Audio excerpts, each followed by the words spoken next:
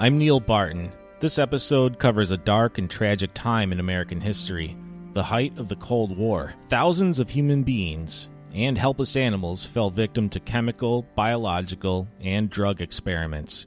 In November 1953, an Army scientist named Frank Olson was thrown out the window of a 13th-floor hotel room in New York City. Left behind in the wreckage were his loving wife, Alice Olson, and 3 children under the age of 10, Eric, Nils, and Lisa. In order to understand Frank Olson's murder, you need to understand his job and the people he worked under first. Only one person has done a masterful job putting these pieces together. H.P. Albarelli Jr. I interviewed Mr. Albarelli about his seminal book, A Terrible Mistake, The Murder of Frank Olson and the CIA's Secret Cold War Experiments. What do you prefer I call you? Is it Hank or HP or Mr. Albarelli? What do people usually call you? Hank is fine.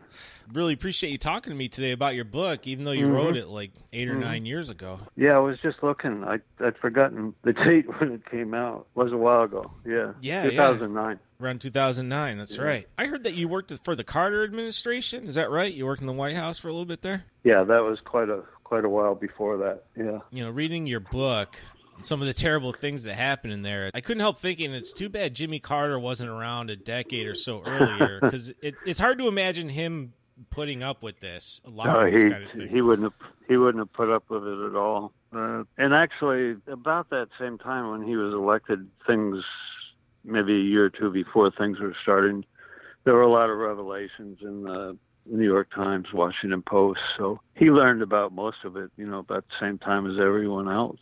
When these experiments were going on in the decade or two before that, were the other presidents, do you think, were they fully aware of what the CIA and the military was doing, or do you think they were kind of ignorant and the CIA kind of kept it secret from them? Yeah, that's a good question. That would have involved, initially Eisenhower, Truman, Eisenhower, and then was it Kennedy? I suspect Eisenhower knew something. I don't know the level of what. There's certainly nothing. There's nothing in writing or any documents that tie any of those presidents directly into the programs. I would guess if they didn't know, again, those programs were fairly low on the totem pole in terms of what presidents were concerned about in terms of foreign affairs. And if anything, those programs, in a lot of ways, were illegal under the CIA's charter. They're not supposed to operate domestically, but as everyone knows, they do all the time. From reading your book, the impression I got of guys like Alan Dulles and kind of the upper levels of the CIA is they kind of come from this world where we went to the Ivy League schools. We know what's best for the country, and it's nobody else's business. They don't need to know about it. Yeah, I think that was the attitude for sure, and keeping in mind that all of those people, had gone, or practically all of them, had gone through the war first, were very active with intelligence during the Second World War, and just sort of slid into place after the war as the CIA was created, and a lot of people from the OSS just transferred into the agency. And your book is about, besides the murder of Frank Olson and talking about the fascinating details of that case, your book, it almost seems kind of uses, and I don't mean this in a bad way, Frank Olson is like a vessel to talk about this dark and kind of sad time our country was going through, Yeah, well, that's exactly right. I didn't set out to use Olson that way, but it quickly, within the first year became pretty apparent that Olson, in a lot of ways, was just a prop for referring and detailing everything that was going on around him. If anything, he was part and parcel of a lot of the horrors that were happening. Sure, yeah, at he the was time. there. He wasn't exactly innocent. Now, this is some project you did. This book is just some work you put together, and probably getting information out of the government can be frustrating and like banging your head against the wall. Were there ever times where you felt like giving up, or like maybe this isn't worth it? No, really, no. Because at that time, believe it or not, it was actually easier to get information from the government, including the CIA. I can remember often writing a Freedom of Information request and getting an answer within, I don't know, 3 or 4 weeks, which is just unheard of now. That's unheard of these days. Yeah, I mean, I've got FOIAs on, that are active that haven't even been addressed initially for 4 or 5 years now. They've never even acknowledged receiving them. And if anything, it became a lot harder to get documents about the time that Obama was elected.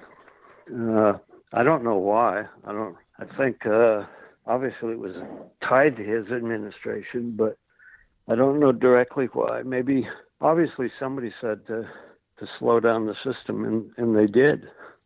Yeah. And it hasn't gotten any better at all. I do. I've heard journalists complain sometimes that FOIA has become a joke. Yeah. Well, they can stretch. I had a lot of luck. I was surprised, but I knew specifically what I was looking for, and it's always better to ask specifically for whatever documents you're looking for. It's when you cast the net widely and just say, I want everything you have on XYZ or Mr. ABC.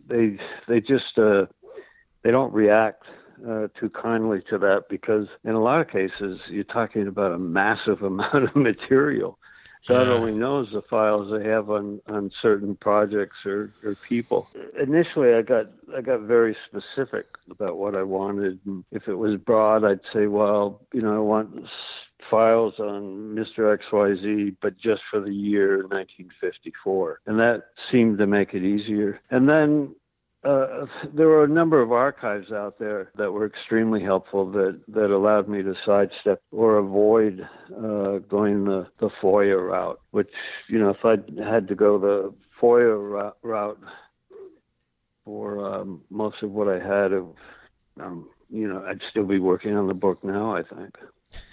Yeah, and besides getting all those documents, you obtained the cooperation or the help of some CIA officials, even if some of them you had to keep, some ex-officials, even if some of them you had to keep them anonymous. It was amazing to me how many people you got to talk to you and give you answers. I mean, how did you manage to do that? I just met it head on. I got certain names with a couple people, the primary people who remained anonymous. That was just strictly luck. That was, it was a matter of being in the right place at the right time, and nothing by design whatsoever. With other people, I was lucky in terms of getting phone numbers or locations, and I just, in most cases, just called them up. A lot of people, more people said no than certainly said yes, but I didn't. Yeah. Most of those people were, I think I mentioned a lot of those people because some of them were key to the story, like Lashbrook and who worked with Gottlieb, and he was alive while I wrote the book. I should mention here that Robert Lashbrook was a CIA scientist who was in the hotel room with Frank Olson on the night Frank was murdered. The night manager of the hotel and responding police officers found Lashbrook sitting on the toilet with his head in his hands. He wouldn't talk at all, and nor would any of his friends. Extremely tight-lipped.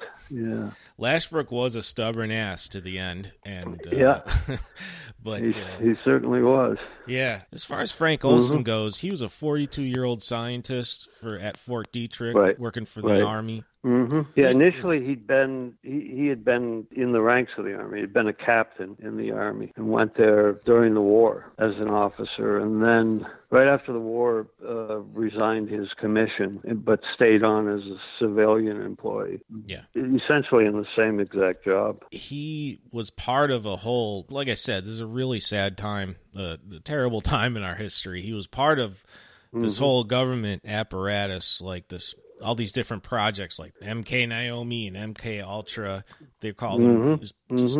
They would do these experiments on just so many helpless animals and human beings, kind of dosing them with drugs and LSD. And when you think back, doesn't it seem cartoonish and silly they were actually trying to find a truth serum? Well, yeah, that part does. That seems very comical in a lot of ways. But I guess in fairness, in the early 50s, only a few people knew about the existence of LSD, and nobody really knew a whole lot about its effects or what it could do or couldn't do. It seemed like it took them an awfully long time to figure out that it wasn't an effective compound in terms of being used as a truth serum. It was 10 years, but at that point in time, all those contracts had gotten entrenched in the bureaucracy, and it was in a lot of ways funny money for all the researchers at various universities and institutions across the country, and everybody wanted a piece of the pie.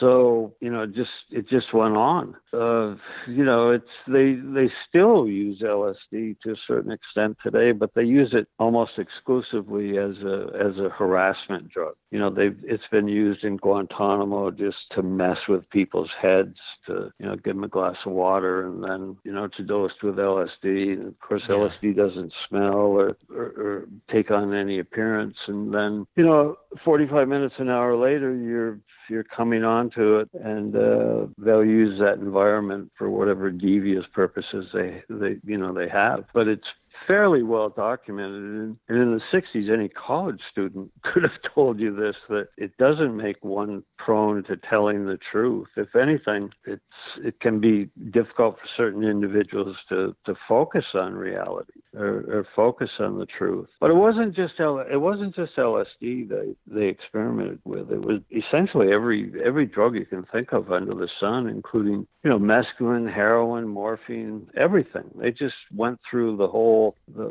gamut in terms of experimentation. I don't think anything drug-wise really panned out to be anything of any importance. I think out of all the MK Ultra stuff, I think probably the only thing that they did find useful was hypnosis. I think they went a lot further with hypnosis than people realize, and I think they had a lot more success with hypnosis than they claimed. They claimed that hypnosis was essentially worthless in the same regard as LSD, but that record really paints that out to be untrue. They had a lot of success with hypnosis. And of course, that begs the whole issue of, hypnotized assassins or couriers. And, I think that's not a whole lot of fantasy. I think certain things did happen in that regard. Whether or not you could hypnotize somebody and send them out to carry out an assassination a week later is still questionable. There's a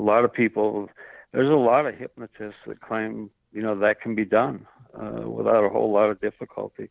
So given that, the thing I realized, initially I thought, well, that's really significant. You can turn a regular day Sally or Joe into an assassin. But then when I looked at the record, the thing that was more than clear is that they had no trouble whatsoever recruiting assassins. So they didn't need to hypnotize people. They didn't need to give people drugs. There were ample people out there willing to carry out an assassination project for them for money or out of patriotism or whatever reason. So it wasn't like hypnosis became sort of the magic a magic button to give them free rein assassination-wise. So, if anything, the whole, all the projects really were sort of reduced to a comedic element in a lot of ways. There may be things we missed that were successful, but the more I looked at the programs, the more I realized if there were successes, they haven't been found yet. Yeah, and what was Frank Olson's typical day at work? Was he developing offensive chemical weapons or offensive biological weapons, or both, when he went to Fort Detrick? Well, I think both, offensive chemical and biological weapons. Initially, during the war, I think he arrived there in 42 or 43. It was primarily defensive weapons and projects. He was involved a lot initially in the design of countermeasures to various aerosol gases that would be used in a military setting. And, I think he worked 2 or 3 years on that. And that's actually how he initially met Harold Abramson, the doctor that allegedly treated him in New York the week he died. But he worked with Abramson for 2 or 3 years during the war, both at Detrick and at Edgewood Arsenal. And they knew each other pretty well. And I understand Abramson had a psychiatry degree, but he wasn't practicing psychiatry. Is that right? No, but that's a lot. A lot's been made out of the fact that they took him to Abramson for psychiatric reasons. Yet Abramson wasn't a psychiatrist or a psychologist, but that's not quite true. He wasn't through medical training, but he certainly had a fair amount of credentials in terms of psychology, and he had treated people, and he'd performed an enormous amount of research with LSD before Olson came to see him. And that sort of actually, in a way, that supports any theory that there was concern about the effects of LSD on Olson as a result of his being dosed at Deep Creek Lake. That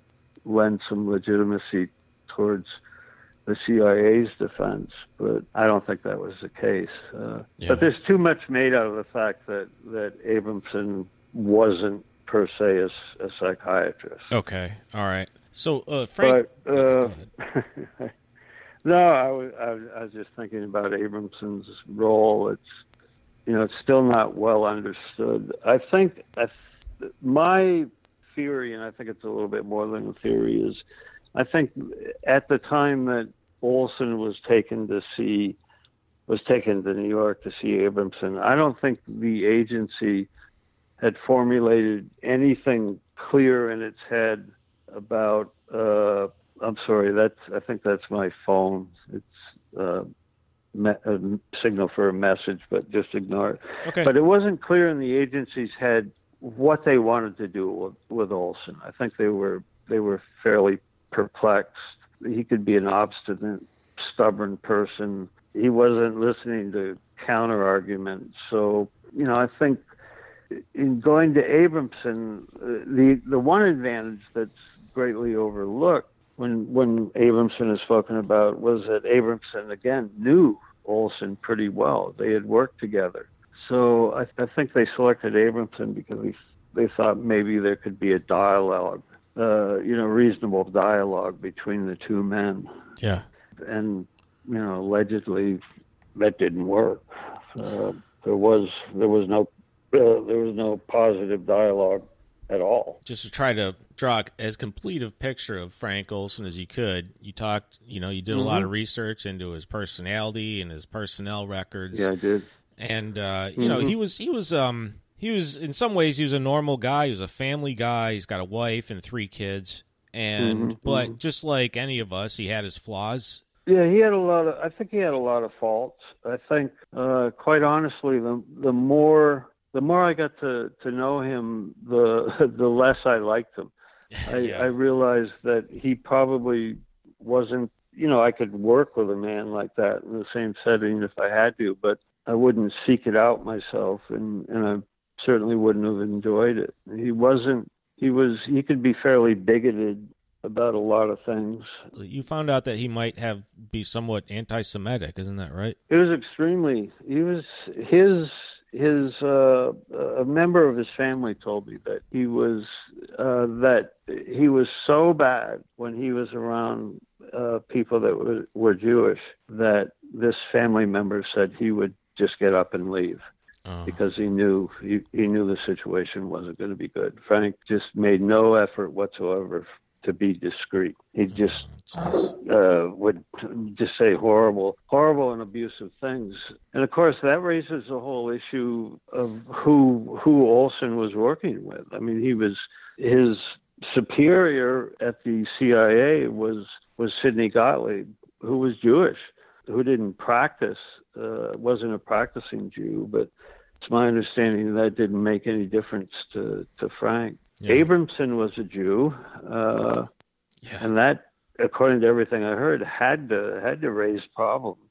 So I don't know. I think Frank also drank a fair amount. I don't think he drank on the job, but I think when he was off duty or not working, he drank a fair amount. And I think everybody there at Dietrich, because the job was so stressful, did more than their share of consuming alcohol. Yeah, I can imagine the need to blow off a little steam after seeing what you had done and having that experience for 8 hours a day. And you can't talk about it at all. You can't even talk to your spouse, and so I'm sure it's very stressful, and things that build up, and best way to deal with it is to drink, I guess. But the overall mix, personality-wise, with Frank, in my view, wasn't good. Of course, it just wasn't, I thought, a very likable person. That didn't change what should have or shouldn't have happened with him at all. He was, in my view, he was technically murdered. I don't think he was deliberately murdered. A lot of people make a lot about the fact that the CIA's assassination manual that was produced actually the year after Olson died laid out fatal falls as a means of killing people or actually throwing people from high places. But that scenario in regards to Olson, when you really step back and examine it closely, just didn't make a lot of sense. There were so many ways they could have disposed of Frank Olson without throwing him through a closed glass window. It seems like that's the loudest, messiest kind of way you could do it, Yeah, that was the worst, the absolute worst. Any day that he was in New York, pretty much at any time, they could have just snatched him off the sidewalk. And the intent was to take him back to Maryland, to Chestnut Lodge, which was a mental institution, a private mental institution, but it was used very, very extensively by the CIA for their employees, and that was the intent. And Frank was resistant towards that. He didn't even, he didn't want to do that. He didn't think anything was wrong with him. He just didn't want to work any longer for Fort Detrick or the CIA. To his credit, if he had gone to Chestnut Lodge, I don't think he would have ever come out of Chestnut Lodge alive. I think he certainly, he would have allegedly hung himself, or perhaps committed suicide in some other sort of way, because I don't think he would have ever backed off from his stubbornness about wanting to get away from the work he was doing. Yeah, and I wanted to ask you about that turning point when he wanted to get away. Now, you talked in your book about how he broke security a couple times, right? And it got back to the CIA that he had done this. Now, one of those times, he just happened to be riding to work with a neighbor. A neighbor he was commuting with, and well, anyways, he mentioned the neighbor. We don't know exactly what he said, but the neighbor the neighbor reported him to the CIA's Office of Security, right? Well, I think he reported him to the Dietrich Security Office, to Vincent Rouette, who in turn picked up the phone and called the CIA right away.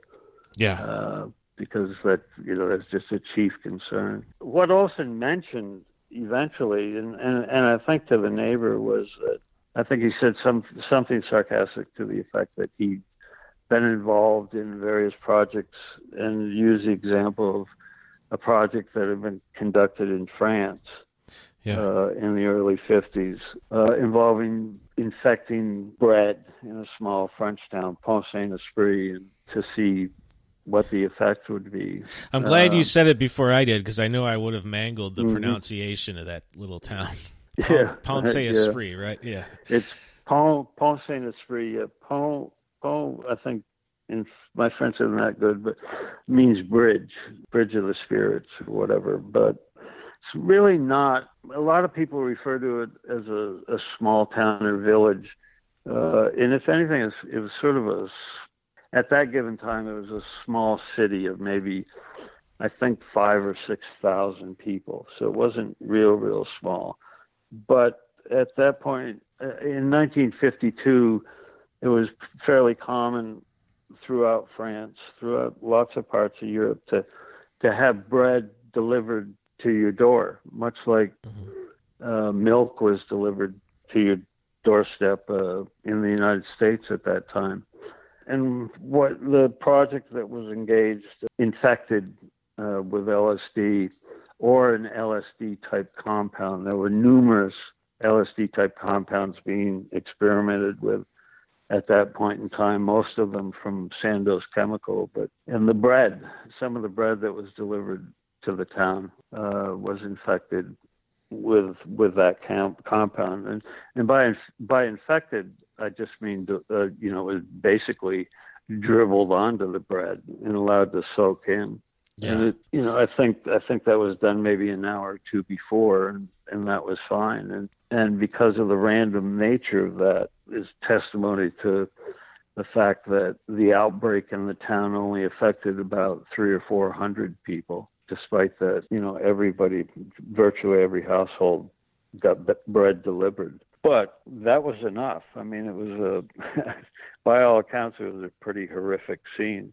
And fortunately, more people, weren't fatally injured or killed as a result of it. I think it's debated that there were 3 or 4 suicides as a result of that experiment. And then a fairly large number of people were carted off to various institutions nearby the town, but I don't think many of those people were confined or detained for a long time.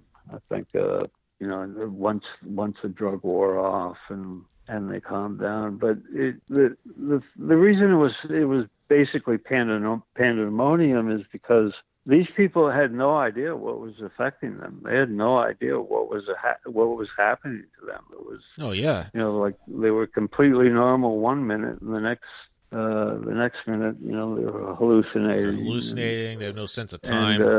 Just whatever. Everybody reacts differently to LSD.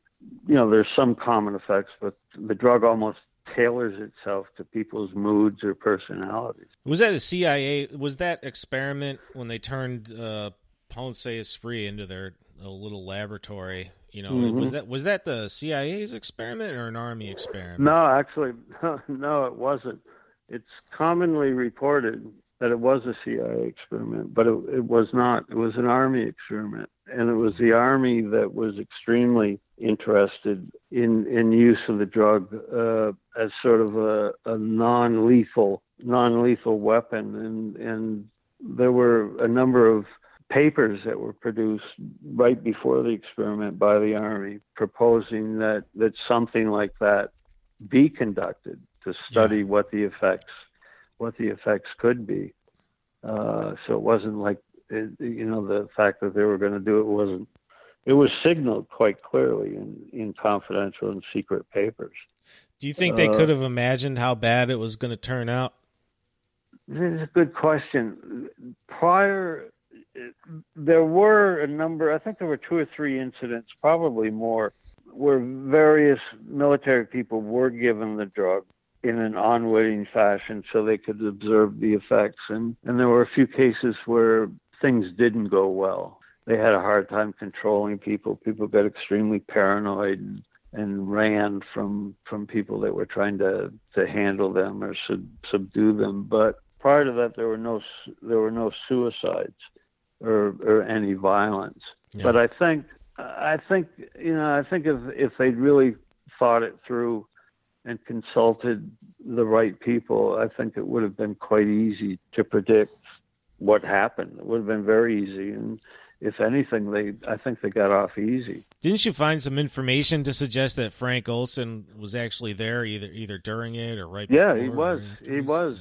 His people from his division at it was called Camp Dietrich then. Mm-hmm. It was the SOD, or the Special Operations Division, were on scene for the experiment. And they wanted to observe it firsthand. They weren't in uniform. They weren't there, as American observers. How they camouflaged themselves, I really don't know. I think it would have been pretty easy, given all the chaos and confusion. Oh, sure, yeah. And I don't know if they filmed it. I think that's pretty unlikely, given the fact that the year it was and the level of sophistication of camera equipment at that point in time. But yeah, and I actually interviewed a few people who were still alive at that time who had worked with Olson, and they were fairly cagey, and most of this is in the book. They confirmed the fact that they had been in France and that something, quote unquote, had happened to that effect. Since the book came out, the story, a lot of books like that, the story becomes very organic, and suddenly, a year later after the book is published, information starts coming in that's just totally unexpected. So I did, fortunately, have a couple calls from people who were very, very closely related to a couple people that worked with Olson, whose family members were at Pont Saint-Esprit, and they were able to to confirm it, and that before these two people I'm specifically thinking of died, they did confide in a couple family members in regards to what had happened. That was well before the book came out, though. Well before. That would have been in the 70s and maybe in one case the early 80s. Mm-hmm. But it wasn't surprising, that there would be guilt about that. It wasn't surprising at all. Yeah, so you think this Pont Saint-Esprit experiment, mm-hmm. do you think that could have been what caused Frank Olson to not only break security and talk to people about it that he shouldn't have, but, think mm-hmm. about going into a different line of work? Is that possible? Yeah, I think that's probably one of the things. It's certainly one of the things he flippantly, maybe sarcastically used as something, he knew. I really have no way of determining what kind of conscience he did have. Yeah. Some people claim that, he felt fairly tragic and passionate about things that he had done or things that he had also seen that caused him to want to leave his work. But I haven't seen any direct evidence of that at all, that he felt that passionately about anything. If he was that passionate, he certainly did it for a long time. He did it for a good 10 or 11 years. And, half of it in wartime conditions. So, I don't know. They went through the records I looked at. There were ample documents just about the number of primates that were shipped to Olson's lab at Camp Dietrich during the early 50s. And they were going through hundreds, if not thousands, of primates a year for a 2-year period. And I'm not quite sure what they were doing. They're probably experimenting with everything under the sun. Yeah. I mean, some of that, the stuff with the animals, I got to tell you, Hank, those were the toughest parts of your book for me to read for some reason. I know. Just because I'm such a sucker for I know. It is. Yeah, we all are. It's really horrific. It's because, you're really dealing with something that's totally defenseless. And there's no reason for it. Yeah, and I just pictured the monkeys with these scared looks in their faces, just sitting helpless in a cage, not knowing what's about to happen. Yeah, there were some horrible experiments conducted on monkeys too. There were, like brain transplants and just absolutely horrible things. Anything you could imagine, they were doing, and that's just really horrific as far as I'm concerned. And was there one other? Okay, and when Frank broke security by talking to his commuting buddy in the car, was there one other incident too when he broke security? I thought I remembered one other that the CIA found out about. I think there were several. There were several? No, okay. I think there were actually several where he was reported, where various colleagues reported, expressed that they were concerned about him on one level or another. Yeah. There were at least several. Yeah. Yeah. So that's what led to this meeting at Deep Creek Lake. Now, MK Ultra and those other projects, they're so secret that instead of writing a lot of reports about them, they chose to meet in person to discuss them, right? Like different various people, officials in the Army and the CIA, and that's how the allegedly they had quarterly meetings with the CIA. Fort Detrick and the CIA would meet in a retreat type situation to discuss, what they had been working on. And there were 4 or 5 meetings that I was able to document before the Deep Creek Lake meeting. And they were all in very rural, quiet, remote, woodsy locations.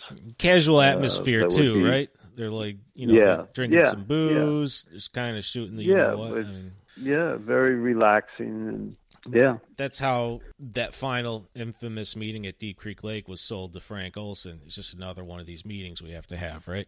Yeah, that's right. And the truth of that meeting and the initial facts regarding that meeting came out in the mid-'70s with the CIA's account. But their account was that everybody had gotten together to have a meeting to discuss their work. And as a lark or as fun, after dinner one night, everyone was given a glass of Contro, a liqueur that was dosed with LSD. And yeah, that's real fun. According to all the statements regarding the meeting, it was a fairly mild dose of LSD. But the other thing is that I don't think anybody ever talked about this.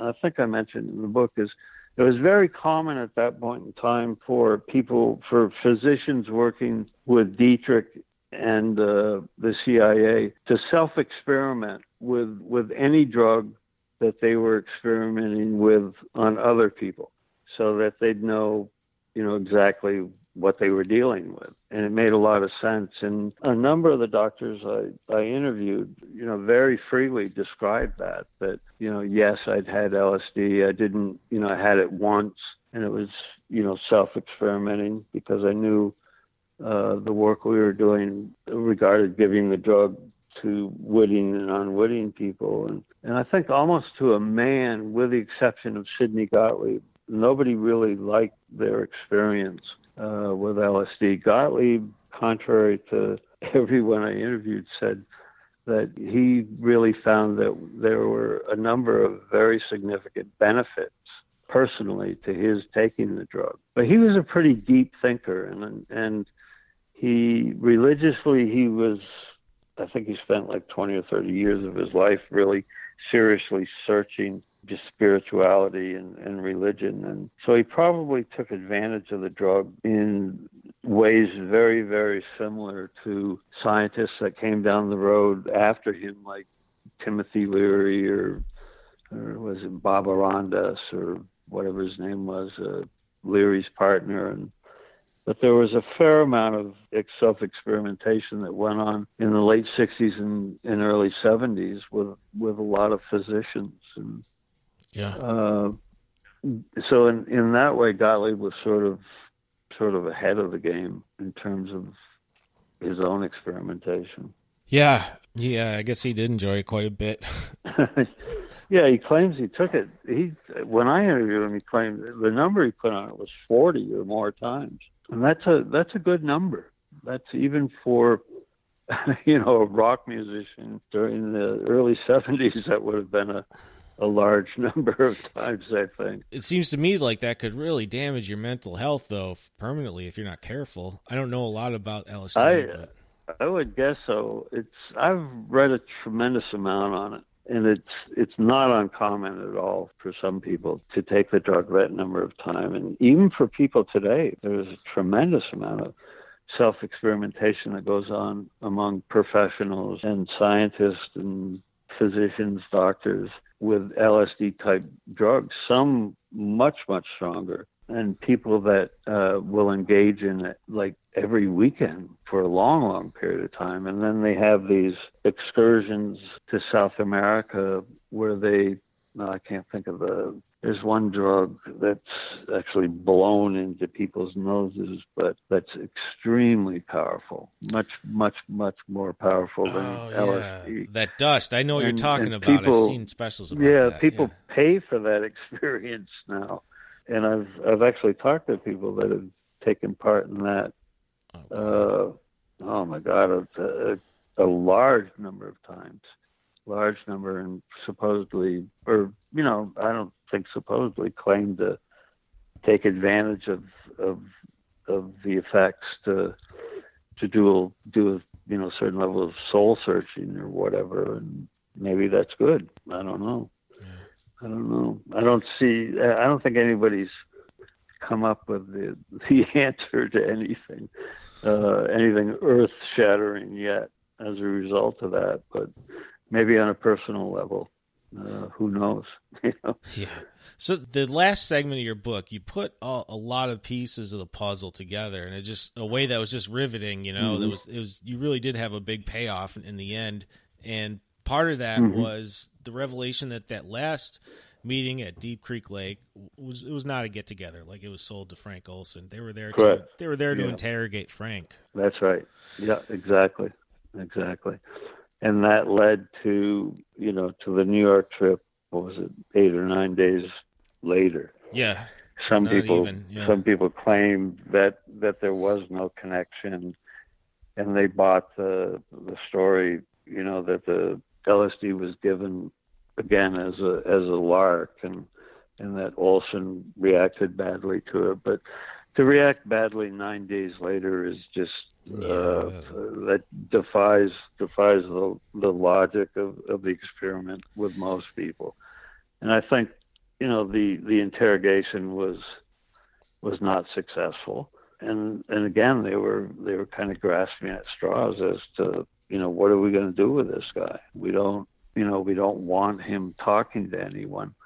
I think people that compare Olson to whistleblowers today are really kind of in the wrong, barking at the wrong tree, because whistleblowers were a phenomenon that wasn't known in the 1950s at all. There were no whistleblowers. And the press, the media, was extremely close to the government and the agency in the 50s. The media was extremely infiltrated with agency people. So approaching the media and talking out of school would have been very unlikely, I think. You would have probably immediately talked to the wrong person, and nobody's going to write an article, a front page article, exposing the CIA. That just didn't happen in the 1950s. CIA didn't have the reputation then that it has today. So Olson, he wanted out, but it was, he was really in a real quagmire. It's like, how was he going to get out if they didn't say, okay, go, And they probably would have been better off if they just said, okay, go. We want your assurance that you're not going to talk. But I think he went about things entirely in the wrong way, and just provoked a lot of concern.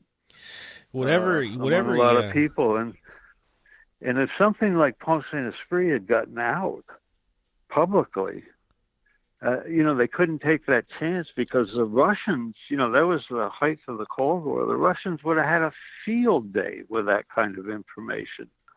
They're worried about the Russians infiltrating elections today, but think if the Russians had something like that to use against, the Democratic United States, that would have just been a horrible disaster. I mean, we would have become a laughing stock like you wouldn't believe, and that because would have been horrible, and especially because I can't imagine how we would have looked after this is like 7 or 8 years after we got done helping prosecute war criminals at Nuremberg for the exact same kind of thing, doing human experiments. Yeah.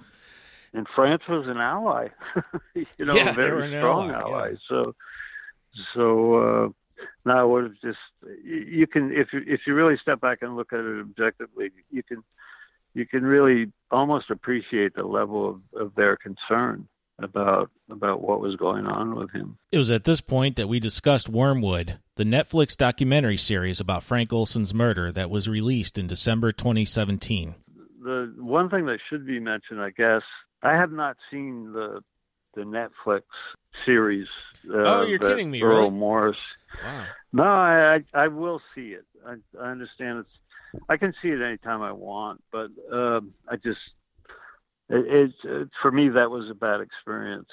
But I do know that because I went through it personally when I was working on the book with Eric Olson, that the Netflix series paints out Korea and the alleged use of by the Americans of biological warfare in Korea as being what Olson was trying to speak out about. But that you kind of knocked that down in your book, No, I spent 2 years exploring that, primarily because I knew Eric felt so strongly about it. Talked to the very same people that convinced him, and talked to every expert I could locate, and a lot of extremely knowledgeable people, and came to the conclusion, we may have done something on a very, very small scale in Korea, extremely small scale, but nothing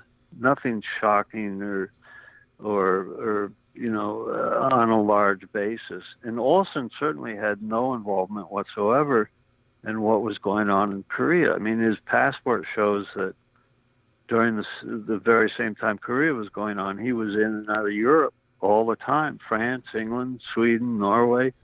He was nowhere near. He was nowhere close to Korea. And his shop did very little. SOD did very little related to Korea. So I just found the whole Korean thing to be, frankly, bogus. I guess it's splashier and maybe more shocking, but in terms of evidence, there was none. Yeah. There was nothing whatsoever. Whereas with Pont Saint-Esprit, you had CIA documents that specifically mentioned Pont Saint-Esprit as an experiment and something they wanted to suppress, and that could be embarrassing and everything else. And one thing. So why they did that in the Netflix show, I'm really not sure at all. One thing that came through in your book, Hank, is that you had a lot of empathy for Eric Olson, and you wanted to help him however you could, but you shared a piece of wisdom, like a little part of a little note you wrote him, and it said something along the lines of the truth can be a slippery serpent or something like that. Yeah. And, keep in mind, you have to take the good with the bad. You have to be able to accept all the truth. I went through that sort of explanation with him a few times. It wasn't easy. For me, it wasn't easy working with him towards the end. I worked closely with him for about 8 years. And a lot of the time was almost, on a daily basis for about 3.5 or 4 years, mainly through emails, sometimes phone calls, but mostly emails. And I went up there. I went up from Florida to Maryland and D.C. at least 3 times a year for several years, and met with Eric and his attorney at the time, who Harry he was Hughes? pressing to, Harry Hughes, who he was pressing to sue the CIA, and I think Harry's dead now. I'm not sure, but Harry was a good guy, and I think if anything did a disservice to Eric, because he knew he was. Problem was he was Eric's friend, and they had been friends before Eric, even probably was aware that Harry was an attorney. They worked together on a project involving a flood in West Virginia. Yeah. But Eric had it in his head that and this was maybe the genesis of our long acting kind of falling out. Eric had it in his head that he was going to sue the CIA for at least $50 million. Yeah. And my reaction to that, even at the beginning, was, I said, well, Eric, that's admirable, and I can understand why you'd feel that way. But I said, I don't think anyone has ever sued the CIA, much less the American government, for $50 million, or much less, $5 million. And I said, your problem here, and this is laid out in detail in the book, is your family signed an agreement with the U.S. Congress and the President of the United States and the CIA that it would take a certain amount of money in 1976 for the wrongful death of Frank Olson, and that they would never sue again unless they could prove that everything that had been admitted and agreed to had been deliberately falsified. Yeah. And nobody's ever come close to proving that. Nobody whatsoever. And nobody will now because the witnesses are dead. For the simple fact that everyone's dead. Yeah. They're all gone. They're in the ground. So then Cy Hirsch steps forward and complicates everything by, and again, I haven't seen the show, but somebody described to me saying that, okay, and somewhere within the bowels of the CIA, there's a holy grail vault that has all the answers to everything, which to me is complete BS. Yeah, that's just not the way it works, and that he'd been exposed to it, and your father died for all the wrong reasons, but I can't tell you. I mean, you got a world-class journalist who dealt with the story to begin with, telling you, well, I could tell you something very explosive, but I won't because I want to protect my CIA source from what? I mean, it had to be an old source. What would he be? Who's he protecting? Why does he have to name the source? Why can't he at least say, well, I'm not going to name the person, but I'll tell you what he or she said, but it's my understanding that, nothing was said whatsoever. So you had, 6-7 hours of complete dissatisfaction in terms of reaching any resolution. Oh, you're talking about the document as far as the documentary format? Yeah. Well, right. I would love to talk to you again after you see the whole thing. Yeah, we actually should. And I do plan on, I just read, I get emails all the time about what my reaction was to it, and people are always amazed when they say, I haven't watched it, but I had, my experience with the whole production was not a good one, simply because I spent a lot of time working with Earl Morris and his staff, and actually went up at their cost to Boston. So you were consulted for this? I was consulted early on. I was told they were exploring the thought of doing something for Netflix, but they had no idea what. And that when they came to some sort of conclusion, then we would pick back up on our discussions. But then, and that was through a 2-day meeting in Boston. And then a month later, they said, can we come can we come to your house in Florida and spend 2 or 3 days going through your files? My files are pretty massive. And I said, well, yeah, I said, assuming that we're going to come to some sort of relationship here on the production, sure. And a couple of researchers came down, very, very nice people, and spent a couple of days going through everything, copying things and borrowing things and whatever. And that was it. I never heard another peep until, oh, geez. I think I read a month before the show was going to air that. and I actually called Earl and I said, Earl, what's going on here? I said, you initially called me out of the blue, and this had been like 5 years before, told me who you were. I said, I knew, I recognized his name. You told me you read my book and you thought it was a masterpiece and you wanted to make some sort of production out of it. You didn't know what, and we went from there.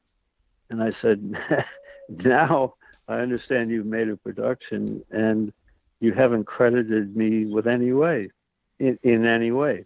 And he said, yeah, that's right. I'm shocked about that. Hank, I'm shocked about that too. After I've read your book, I read your book after I saw the documentary, and I'm shocked that you weren't credited for anything that happened. And that was it. And he said, yeah, that's right. And I waited, and he had nothing else to say. And I said, well, oh, wow.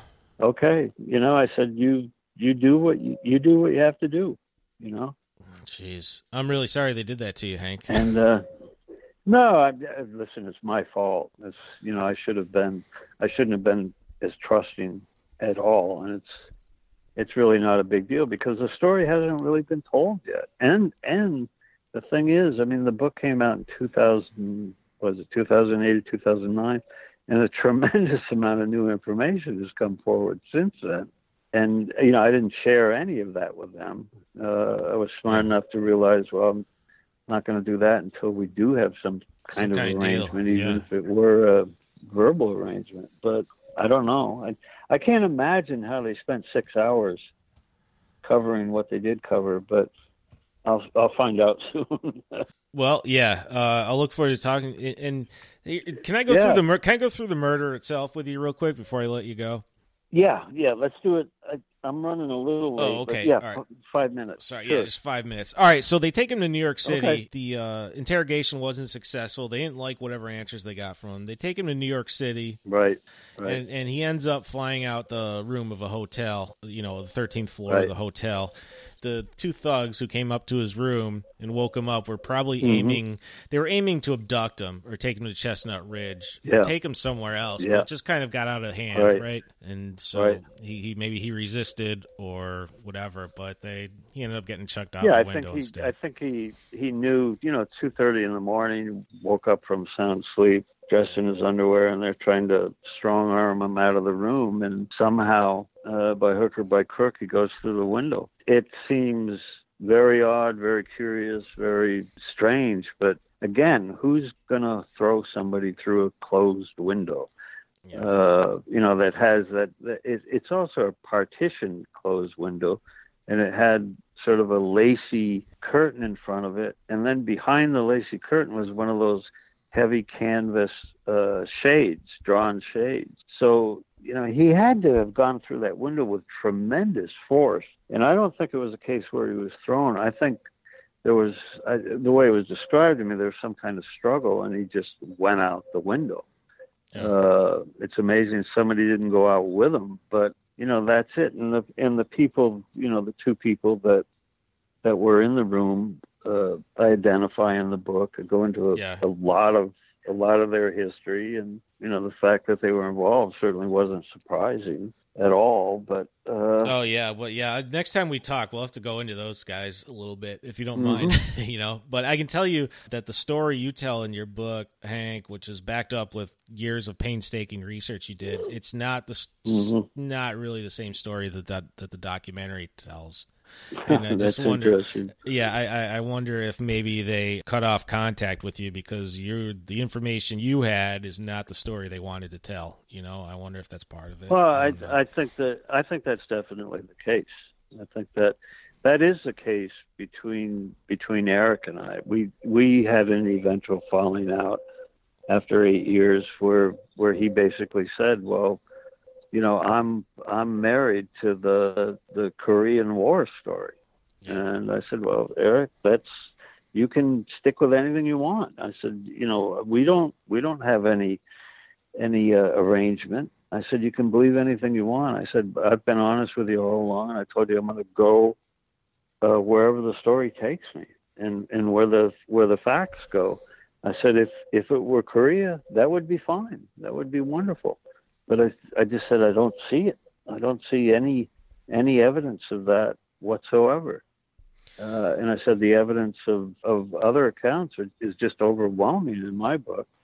Yeah. You know, so honestly, I only got Netflix, I think about 2 months ago, because I was working on another book, and I was living in North Carolina, and I didn't want to have the diversion of having access to cable TV because I love to watch shows like that. But I am going to watch that show probably within the next 10 days. And if you call me in 10 days, we can talk about it. Really? All right. And there's a number of interesting things because there's a lot of uncanny coincidences and relationships to the book I'm just finishing and the Olson book that were entirely unexpected, but when you really think about it, entirely sensible in a lot of ways. But anyway, we'll talk again. Okay, I'm sorry to keep you so much. I'll email you. I know I promised you 45 minutes. I kept you way longer. Sorry about that. Problem. But